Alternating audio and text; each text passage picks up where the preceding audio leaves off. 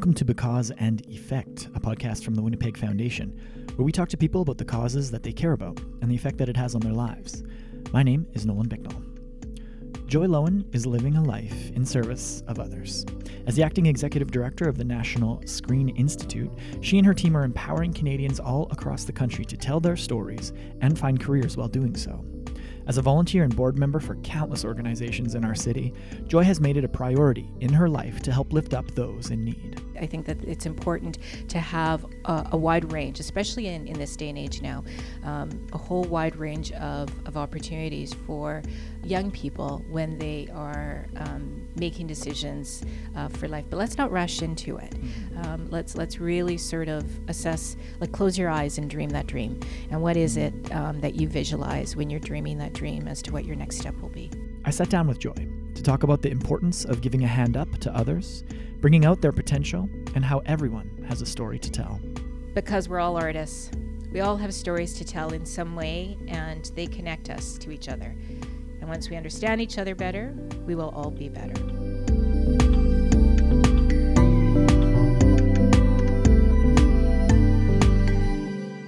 Joy Loewen, thank you for being on the Because and Effect podcast. Happy to have you here. Oh, I'm happy to be here. Happy to have been asked. Thank you. It's our honor to have you. I mean, the list of accolades and things that you've been a part of over the years is too many to name. But let's talk about NSI, the National Screen Institute. You're the acting executive director there. Maybe for people who don't know what it is or sort of the mandate, give us a little breakdown about what that's all about. Sure. So the National Screen Institute, NSI as I know it, is a training organization. We provide professional development training to creators, storytellers.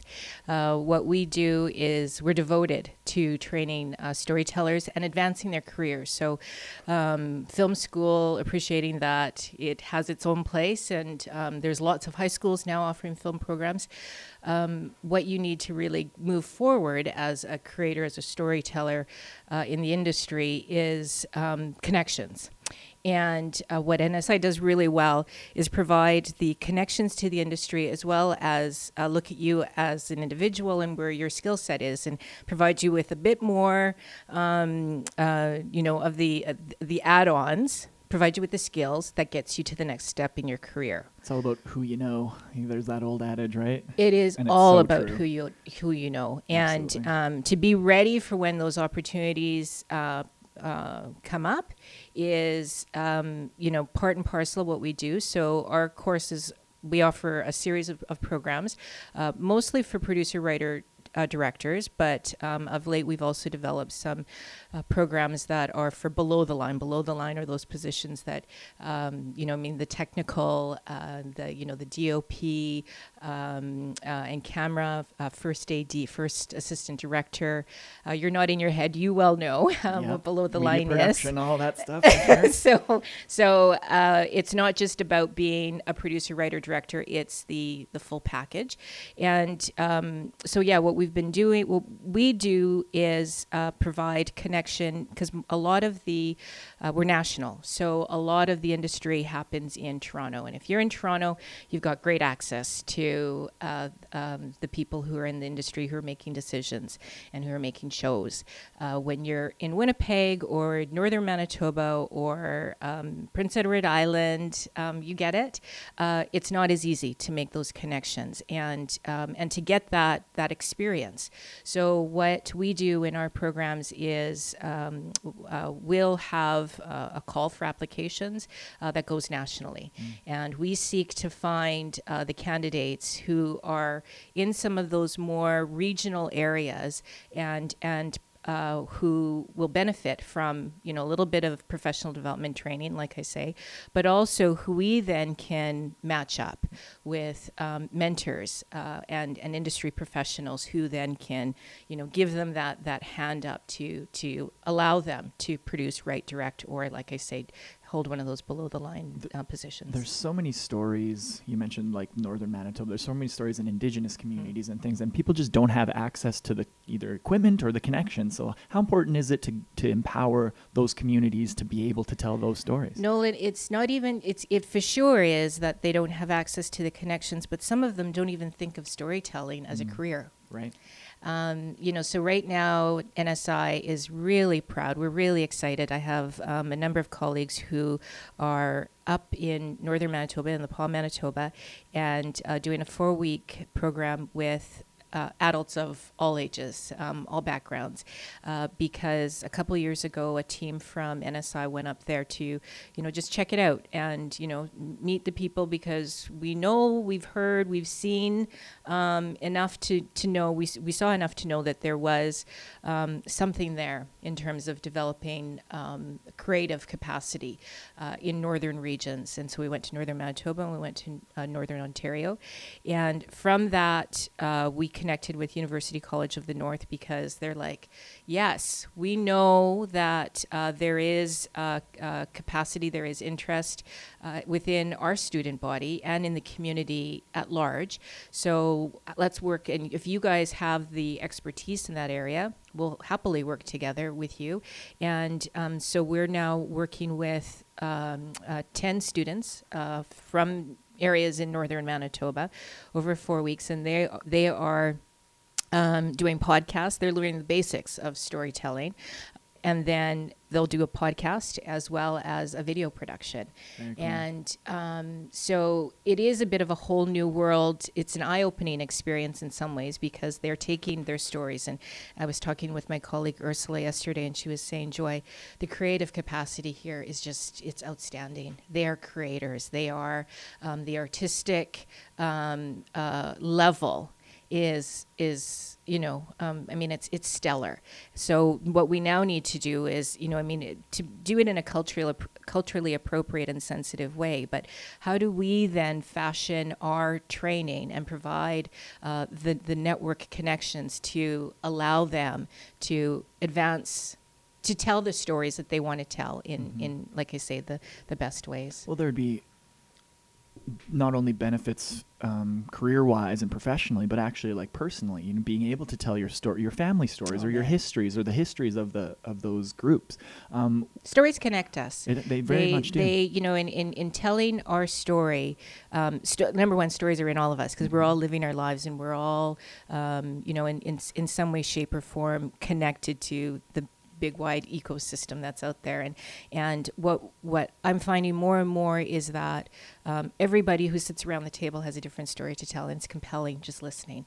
And once you listen, you understand. And with that understanding there, we grow. It may not be easy, but it's knowing your story. You're from Birtle, Manitoba, and Russell, I want you Russell, close to Birtle. Yeah, very close. Lots of friends and family in Birtle, though. Yeah, Russell, Manitoba, and now I'm keen to know more about you and your work and what led you here and why you do what you do.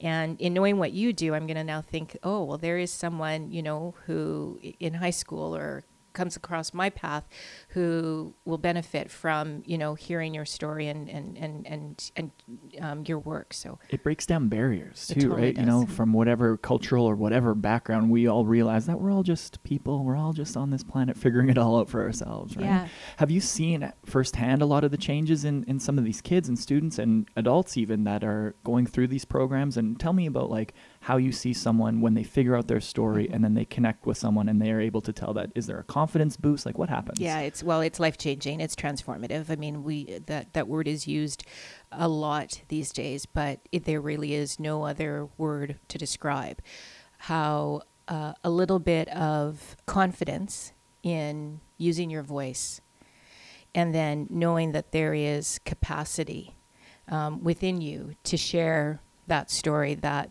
will benefit others in some way, that encourage you then to do the work necessary to fight the fears, to fight those other voices in your head that say, no, you can't. And so it's transformative. We've seen the transformation. I mean, the impact of our training. NSI has been around for 34 years. It started in Edmonton and moved to Manitoba in the late 1990s. And even though we're based here and we provide we provide training for storytellers across the country, and what's been most impactful is seeing how our students, our graduates, our participants, our alumni find their career path as a result of the training. So 91% of our alumni are working in the industry as a result of our programs. So there is a very clear impact to the programs that the training that NSI is providing. I say that not by way of boasting, but just by showing that, if we just consider the individuals and what we can do to help them, that's, it's in making those direct personal connections. That's the result of the success. So in direct response to the question, we have, we're coming full circle with a lot of our Indigenous training programs where 16 years ago, NSI, under Susan Milliken's leadership, when she was CEO, developed a training program for new voices, new Indigenous voices, and to tell stories that hadn't otherwise been told in the mainstream, and to develop the individuals to tell the stories. And I'm proud to say that those graduates, along with many others since, are now finding key roles in places, decision-making positions. They're getting their films screened at major festivals around the world. They are in the broadcast programming departments, selecting, commissioning programs that are seen then in Canada and around the world. They are taking seats at our board table. There is a lot of transformative changes that happen as a result of the training NSI provides. And it speaks to the potential that people have if just given give them a microphone or give them a camera or something and say, go make something it's or not brain tell surgery. a story. Right. Yeah, it's not exactly. brain surgery. It's not opportunity. It's opportunity. And, I don't write, I don't produce, I don't direct, I don't aspire to. I'm happy that there are those in the world who want to do it. But in seeing it in you and you and you, and I'm pointing to different chairs across the table here, but it's like in seeing it in others, I want to do all that I can to support that. And my role as a cheerleader is there's a place for that too. How long have you been with NSI? So in total, 8 years. I did a 5-year stint from 2005 to 2010, where I managed the short film program Drama Prize, NSI Drama Prize. And then I took a break from 2010. Well, it was beginning of 2011 to 2016, and I did a lot of freelance work during that time. My kids are young. Yes, I work for the National Screen Institute, and I love working. I can't imagine my life not working. But I'm a mom, first and foremost. So when my kids were young, it was important to me to be there for them and be present for them. And fortunately, I could be there. So when 2011, 2016, I just did a lot of freelance, and that's where I did a lot of volunteer work. But then I came back to NSI for a 6-month stint to just fill in while another colleague was on a medical leave, and I haven't left. So NSI, On-Screen Manitoba, I'm just going to go through a little list here. On-Screen Manitoba, WTN, now the W Network, right? That's right. CBC, Gimli Film Fest, Freeze Frame Media Arts Center for Young People. The list goes on. Balmoral Hall, Winnipeg Foundation, Board of Directors. Where did this desire to take on this role of mentorship and guiding and helping and volunteering come from? Has that been intrinsic in you, or is it? Yeah. Where did it come from? Yeah, it's nothing purposeful, that's for sure. I seek to serve, for sure. I grew up in a family where at a very early age, I have only brothers, and 2 of them are younger than I, and I was a caregiver. My parents worked, and I love to babysit, and I babysat throughout a lot of my high school. Me too. Right? Yep. And it kept me on the straight and narrow, and so serving others, and I come from small town Manitoba, like you, but the other end, the east, Steinbach, yeah. Oh, cool. I grew up in Steinbach, and so that small town community where volunteering, doing for others, helping out your neighbor that's just, it's not mandated. You just do it, and so the volunteer work that I've done has shaped me in terms of my just professional development, because it's provided some leadership opportunities that I wouldn't otherwise have had at that point in my life, because I was being, a full-time, full-on mom. But it's service work of a sort that was, I guess, started just as a kid. It takes a village. I love that saying, and it's so true. It's very true. It seems like one of your skills is being able to recognize the skills in others. Has that always been something that you've had in you, or have you developed that over the years? It's certainly developed. Yeah. I mean, I've had lots of great mentorship and examples of that. I mean, I mentioned Susan Milliken early. She was formative for me she played a formative role in my life. And when we were working at Women's Television Network, she at one point, early in our work life together, she had said, because we were just a team of women, mostly women. Surprise! The Women's Network was made most of women, as it probably should have been. Right? Yeah, absolutely. And so,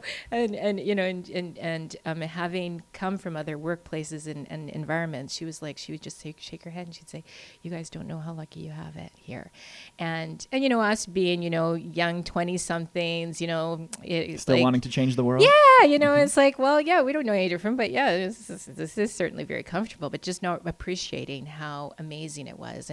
And Susan and the other the leadership, Elaine Alley, Carol Darling at WTN, really made certain that there was they looked after us all, professionally and personally, and having that made a tremendous impact on me, maybe unconsciously at the time, but certainly as I now lead the team at NSI, I'm very mindful to the impact that people like Susan and Elaine Alley had on my life, and also I serve as a civilian aide to the Lieutenant Governor Janice Hillman, and she's a volunteer extraordinaire with a heart of service and gratitude like none other, and so that is definitely formative for me, and having those kinds of role models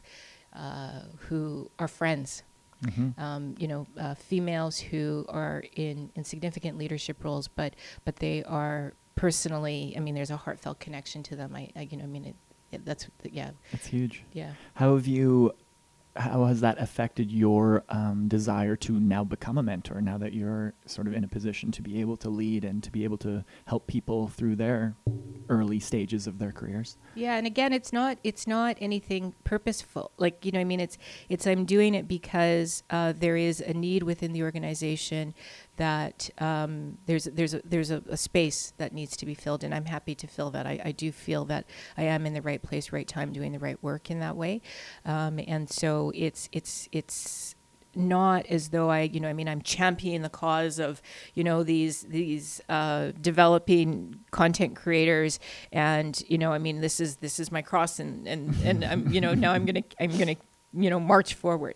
So it's nothing purposeful like that, but it's more just in realizing the talent that lies around my staff table, the talent that each of my staff or the NSI staff is working with, and knowing that there is a worldwide community. It's not just here in our nation, but there is a global community that is hungry for the stories of Canadians. They want to know what Canadians are all about. And I now am in a small part in that system that is inspiring that can play a lead to inspire those stories and train the individuals to tell those stories in a way that reaches others. So in a couple years or 5 years or 10 years down the line, what role do you see NSI continuing in this role, or how would you want to expand or evolve or change the way that NSI is currently operating? I want us to go more global. More global, yeah, for sure. So and it is in part out of need. We have been up until now. There's been a lot of success within the Canadian market with either getting programs or job opportunities within the Canadian system, and funding opportunities. And now the industry has shifted. I mean, we're in an incredible paradigm shift right now, and we need to look beyond our borders for partners, beyond our borders for work opportunities. So we're certainly developing. We're going to NSI. If you were to ask me today, I haven't really considered it fully, but NSI will develop in 5 years from now. I would see NSI continuing its investment in training content creators in positions that provide them with careers that tell stories, or that are part of making stories that are for a global audience, and really taking those stories, making sure that people around the world, across our nation and around the world, are hearing the stories of Canadians. Well, the internet kind of changed everything, and YouTube's changing everything, and all these like different outlets for people to put their content on. So what do you think of the current media landscape as it was? Like, are you happy with that direction? Are you trying to stay ahead of it? Can you even stay ahead of it? Yeah, we need to catch up for sure. And, there is a lot, the technology, and I don't necessarily pretend to understand the technology. I know it in terms of what it provides as a platform for exhibition, because I want to make sure that we're not, there's lots of hobbyists out there. You want to write for a hobby, you want to fiddle around on your phone, or even, with movie magic, whatever, and create some productions. That's fine. What we want to do, though, is for those who are really passionate about it and want to make it a career, we want to make sure that they know that they can make it a career, and that they're provided, that we use the technology to our benefit. So we have to get ahead of the game. I mean, number one, we have to understand the landscape. And in understanding the landscape, then we can best shape it for our training, to provide training programs that effectively help to connect some dots. And we're doing that, certainly. I mean, there is a, I was just in Auckland, New Zealand at a Power of Inclusion conference, and it never ceases to amaze me that no matter where you go, it's not just in Winnipeg that we're trying to figure it out. They're trying to figure it out on a worldwide level, right? And how we made a few bucks in even 10 years ago is not the same as it is now. And so we need to evaluate, understand where we're at right now, and then partner up. Let's shore ourselves up. For a young adult or young professional, or old adult or old professional who loves maybe production or loves telling stories, what's some advice that you could give them to get their foot in the door, or at least try to start going down that path a little bit? Write daily. Write daily. Get it out. Express it. It's in flexing your fingers, and in schooling your mind, that you are exercising that creativity that's in you. And you never know what's going to be successful. You never know where a story is going to catch hold. So we all need to write more. Yeah. And that is an act of mindfulness as well too. And then there are opportunities that are beyond the mainstream. So really look to see who's making stories, who is, what inspires you, and where are those stories being made? Because the industry, regardless of where you're at in your career, is about partnership.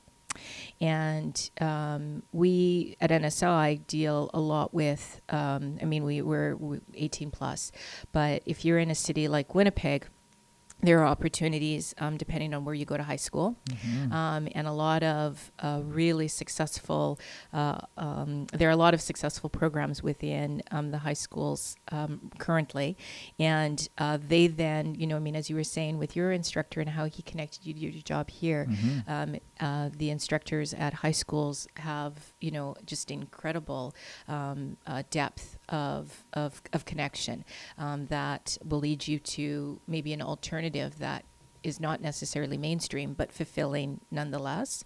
And then there's also things like, different co-ops, and Winnipeg Film Group comes to mind. And at University of Winnipeg last night, I was just during film awards as part of their Winnipeg film department program and such like that. So it really is in that daily exercise of writing, but it's also in finding the opportunities that allow you to express that voice. Yeah, and ask, I think, is Yeah. I remember in my high school, the guidance counselor would be like, oh, maybe you'd be good in, this thing, and okay, go in that direction. But now it's like, okay, you're going to go here to work, and here's the person you talk to, and it's so much more directed. I think we've figured that out, that you just need to push kids in a certain direction, but not, just leave them at their devices, and just actually like, hey, you're going to go here. This is what you're going to do. This is why you're going to do it. And that's the way to go. Nolan, we all need to show up a bit more. It's that idea of, it's I've been reading a lot of Brené Brown and leadership and that courage before comfort. So just stretching yourself. So oftentimes, I know when President Barack Obama was out, he talked a lot about, showing up and being kind and that whole philosophy of, getting beyond the fear that will prevent you from making the ask or completing the application or writing is what holds us back. So let's take that step. Let's extend that reach a little bit and show up for the things that interest us. Most of those barriers are internal. Yeah. How do you get over your internal voice that's saying like, maybe not anymore, because you're more of a even this morning, even today, even now. So how do you push through that? Yeah. I meditate a lot. It's tricky because I am in that moment right now. There is a lot that, there's a lot of resistance. So it's fighting the voices in your head and just trusting that what's inside you is good. You're feeling it. So yeah, give it its moment. And that moment is often in a point of, it's expressed through meditation for me. And, just really being courageous and acknowledging that, the self-talk has its space, but, break through that, what's on the other end of that thought and really go full cycle with that thought or that fear, that concern that may hold you back. I've been playing music almost my whole life, and used to have the cycle of I'd wait for inspiration, then creation, and then motivation. But then I realized, okay, maybe just start creating. And then the inspiration comes from that. I used to wait for inspiration first, but I like what you said about writing every day. Just start writing, even if it's nothing, even if it's about anything. Then you get inspired. Oh, I like that little line there. That's a Richard Wagamese quote. And I can't remember specifically what he said, but it was in reading his reflections. He would get up in the morning, and he would get up really early. And it's hard. Rolling out of bed is really hard, especially when it's dark and cold. Yeah. But, once you roll out, you splash water on your face, then, okay, you can stumble your way to the kitchen, make that cup of coffee, and find that space to wherever you write. And be it 10 minutes, 15 minutes, an hour, whatever the case may be, just write what's in your head. And because you never know where that story will catch hold. And for me, that was breakthrough. Having been around the creative industries for a while, I've always struggled with writing. But knowing that it doesn't matter. This is just, it's verbal vomit, right? Like you just write it. It's not going anywhere. It gets it down. And then, yeah, certainly, then I'm ready to start my day. I can move just because I've, you feel freer and, cause you've expressed yourself. And a lot of times I shouldn't say this that way. When I go back to my writing, and reread it, I'm like, oh wow, I would have totally have forgotten that moment had I not written it down. And oh wow, I remember when I struggled with that, and yeah, okay, I'm through that now, and yeah, if I got through that, I can get through this. And so I wonder if it's because we train ourselves growing up to write for a purpose. So you're only writing to fill out a test or to write a paper or whatever it is. That's exactly instead right. of just sitting down and writing, right? Yeah. It's interesting. Yeah. So you're obviously a proponent of Canadian artists and Huge. art. What do you think it is about sort of the Canadian culture that lends itself to such profound stories? We're hardy people, and coming from the prairies of Canada, when it's October 11th and it's snowing and the leaves are succumbing, the trees are succumbing to the snow that's falling. But you and I both made our way here, Jeremy. You know, we all made our way here today. Our city is still going strong. We are hardy folk, and Canadians as a whole in general are pretty, roll up your sleeves, let's get out there, let's just do this, and we're going to do it with a smile. We'll figure out a way around it, and that kind of spirit is attractive to others. And it's not like other countries and other people don't have that same, but there is a joie de vivre, and just a we're gonna make hay while the sun is shining, and yeah, absolutely, lucky us. Yeah, no kidding. We'll make it work, right? Yeah. That's what I always say. Well, we'll make it work. It'll be great. And it will, and it pretty much always is. Exactly. So I'm going to put you on the spot. Who are some of your favorite current artists or past artists that you really find inspiration from or enjoy their work? Or there's a litany. So I mentioned Richard Wagamese, storyteller extraordinaire, and I actually came to him, even being in the industry that I am, I came to him by way of my son's ELA assignment. He had been given the Indian Horse to read as a book, and we read it together, and it blew me away.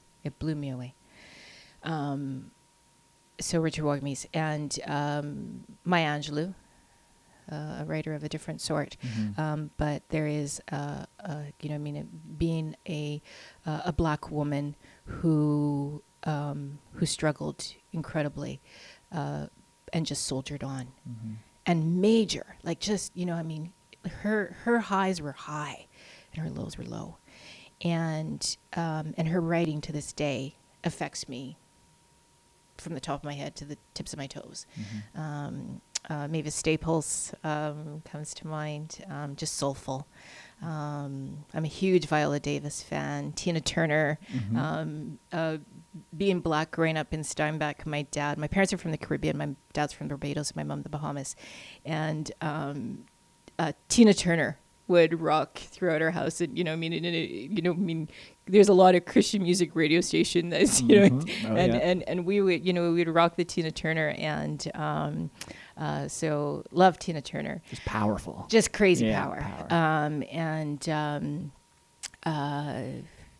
Like I said, I was just at this conference in Auckland, New Zealand, called The Power of Inclusion, and their keynote speaker was one of the keynote speakers is a 19-year-old activist, ambassador named Yara Shadiki, and Yara is 19 years old and just has this wisdom to her and just crazy attractive.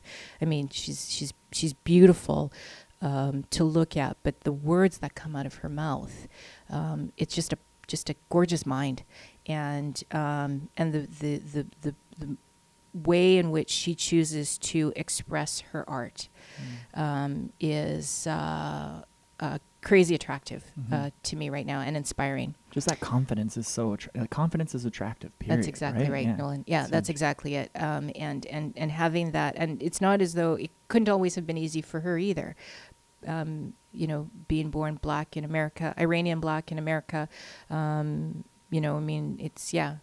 would be full of conflict, and you would really need to seek to find yourself, and at an early age she has, in my opinion, found herself. So she's inspiring to me these days. There's probably there's a lot more that I'm going to be like, oh, how could I said Whitney that. Houston. Oh yeah, Whitney. Oh, Talk come about power. on. Her voice is just Right? shiver-inducing every time. Right. Yeah, so I've and I've listed a number of people of color, but Kurt Vonnegut, for his writing, again, it's, for someone who's not a writer, I'm just really awed by writers and that whole the power of words. So why do you say you're not a writer if you Okay. you're very eloquent, and I'm sure your writing is capable? Why do you say you're not a writer? Because I don't. It's hard for me, and I don't do it professionally. I don't write a script for money, kind of Gotcha. thing. I don't do essays. I don't write a book, et cetera, et cetera. Well, that goes back to what we were talking about before. We don't consider writing unless there's a purpose to be Exactly. right. Yeah. But So we need to shake that. We need Right. to get out of that mindset. So true. you are. I'm a writer. There we go. We're all writers. We just We need are to get all over writers. that. Yeah, that's right. Yeah, Yeah, stop limiting ourselves in those ways, right? a little bit. Yeah. It's not impossible, but it's a constant struggle. I think is you're never yeah. going to get over that, right? You hear I've spoken with dozens of people for the podcast who I consider like geniuses essentially, Mm-hmm. and they're always it's the same thing. It's like, oh, there's still that self-consciousness, and Mm-hmm. it boggles my mind. When someone so eloquent can be like, oh, I'm not a writer. Yeah, well, it's, and this goes to the, be careful of the voices in your head and what you tell yourself, right? Because you limit yourself, you limit your own opportunities.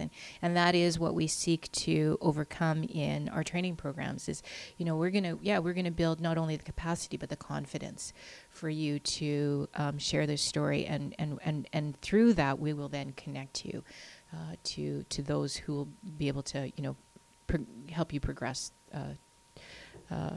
in your career, along your career path. So important. Well, at the end of our time together, we do a segment called Just Because, where it's 7 questions. I've asked everyone the same 7 questions. You can take as little or as much time as you want, but just answer Okay. off the top of your head. You okay to do that? Yep. Okay, great. Question 1. What's the very first cause you ever remember caring about? Habitat for Humanity. Yeah, my husband did in 1995. He did a cyclothon from Winnipeg to Los Angeles. Oh, wow. And he was motivated for the cycle. And it just happened to be for the cause happened to be for Habitat for Humanity and raising funds to build a home for a Winnipeg family.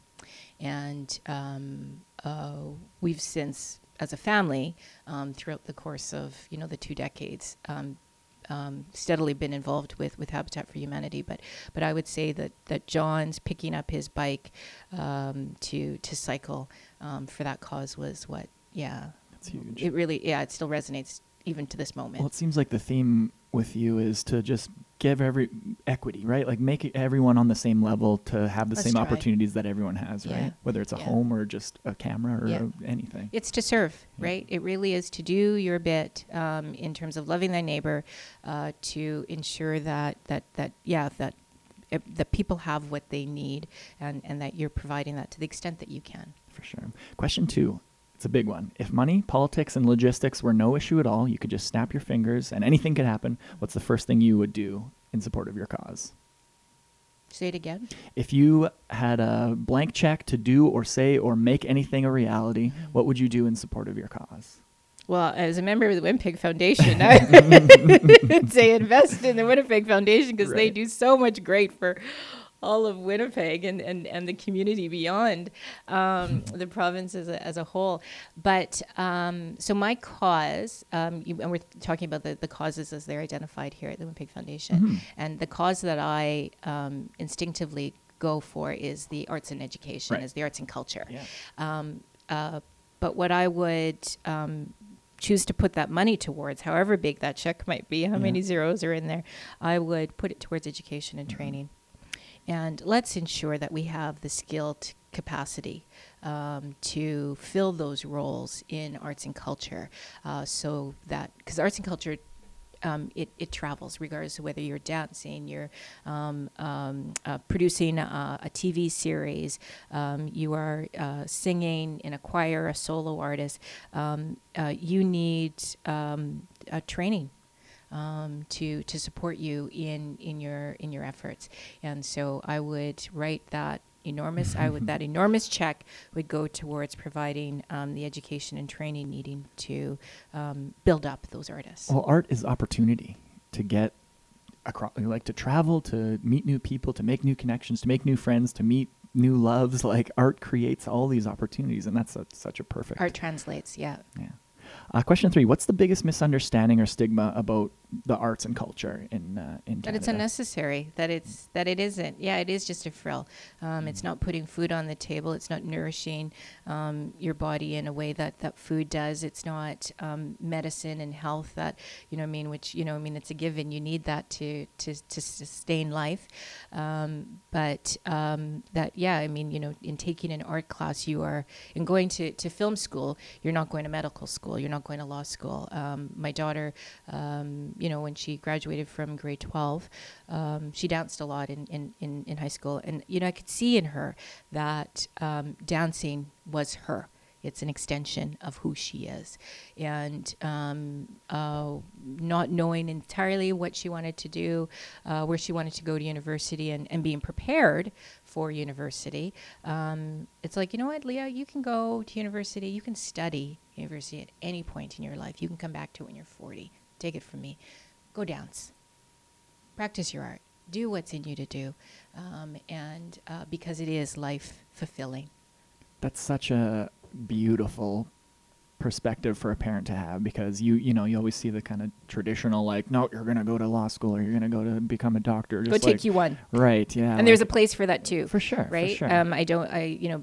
Please don't misunderstand. I think that it's important to have a wide range, especially in this day and age now, a whole wide range of opportunities for young people when they are making decisions for life. But let's not rush into it. Mm-hmm. Let's really sort of assess, like, close your eyes and dream that dream. And what is it that you visualize when you're dreaming that dream as to what your next step will be? And then, beautiful. Yeah, try and make it happen. Question it. Question 4: what is the time in your life where you had to pivot because the plan wasn't working out how you thought it was going to work out? When I had kids, yeah. So, I have 2 kids and a very supportive husband, and who loves the fact that I love to work. But it was hard for me leaving the kids at home. Even though there were great caretakers, it was hard for me balancing all of that with the stresses of work, and just feeling that I was doing a disservice in both my work and at home. And so, even though there was great opportunity in my workplace, I did pivot, as you say, to in the early 2000s to be home with my kids and not work full time. So we'd just do part-time jobs and part-time, temporary, and it was in pivoting that other opportunities came my way, actually. Mm-hmm. That's when I did a lot of the volunteer work with Balmoral Hall School, which inspired and filled my cup in ways that I would never have imagined had I been full-time employee somewhere. For sure. It's all about just keeping doors open for yourself. A lot of times people just think they have to go down this plan, and then they miss 5 other opportunities. Because that's exactly it. Yeah. Question 5: what is the best piece of advice you've ever been given? To show up. Yeah, it is. It is that act of being present, stepping out of your house, making that leap and being present, connecting with the people who are with you.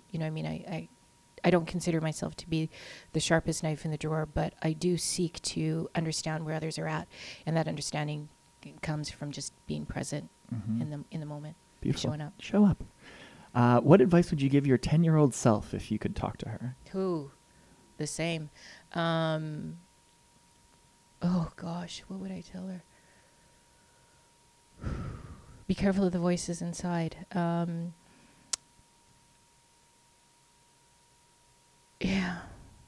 it would be the same as my answer to the previous question, Nolan, is so much that you think about prevents you from doing.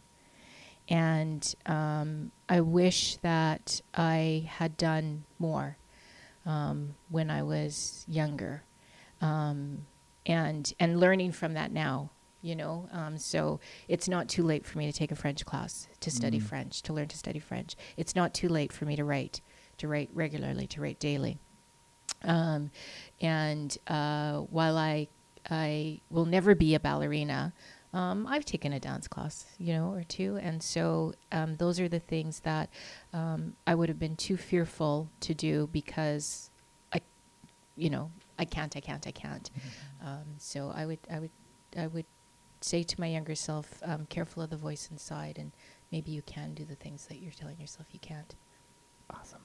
Last question. What do you want to be remembered for?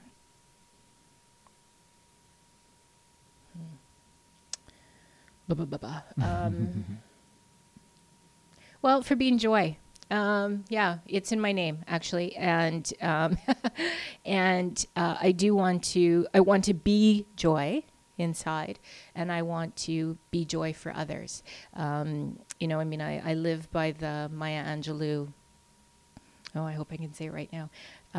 There's one of my favorite quotes of hers is something like, my mission in life is to not just survive, but to thrive.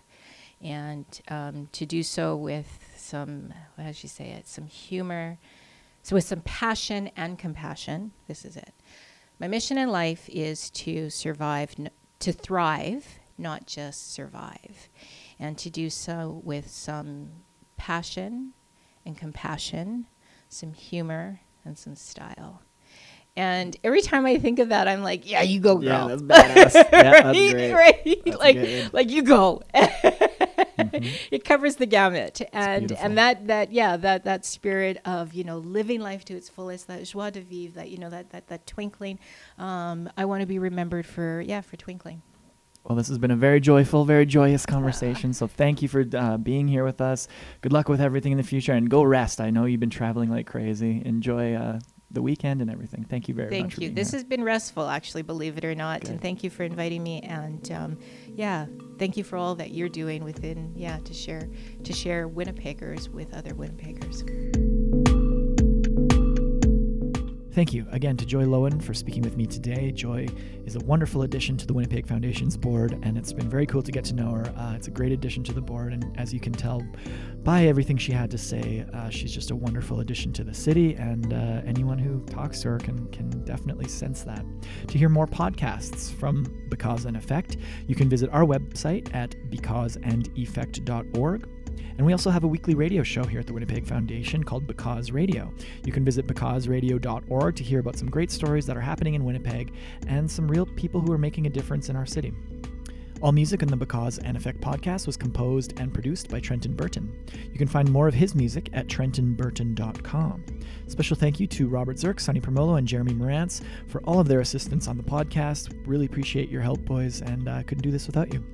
You can also follow the Winnipeg Foundation on social media, on Twitter, Instagram, and Facebook by searching at WPGFDN. And you can follow me at Nolan Bicknell if you want as well. Because in Effect is a podcast from the Winnipeg Foundation. I'm Nolan Bicknell signing off. We'll see you next week. And remember, people will forget what you said, and people will forget what you did, but people will never forget how you made them feel. Bye-bye.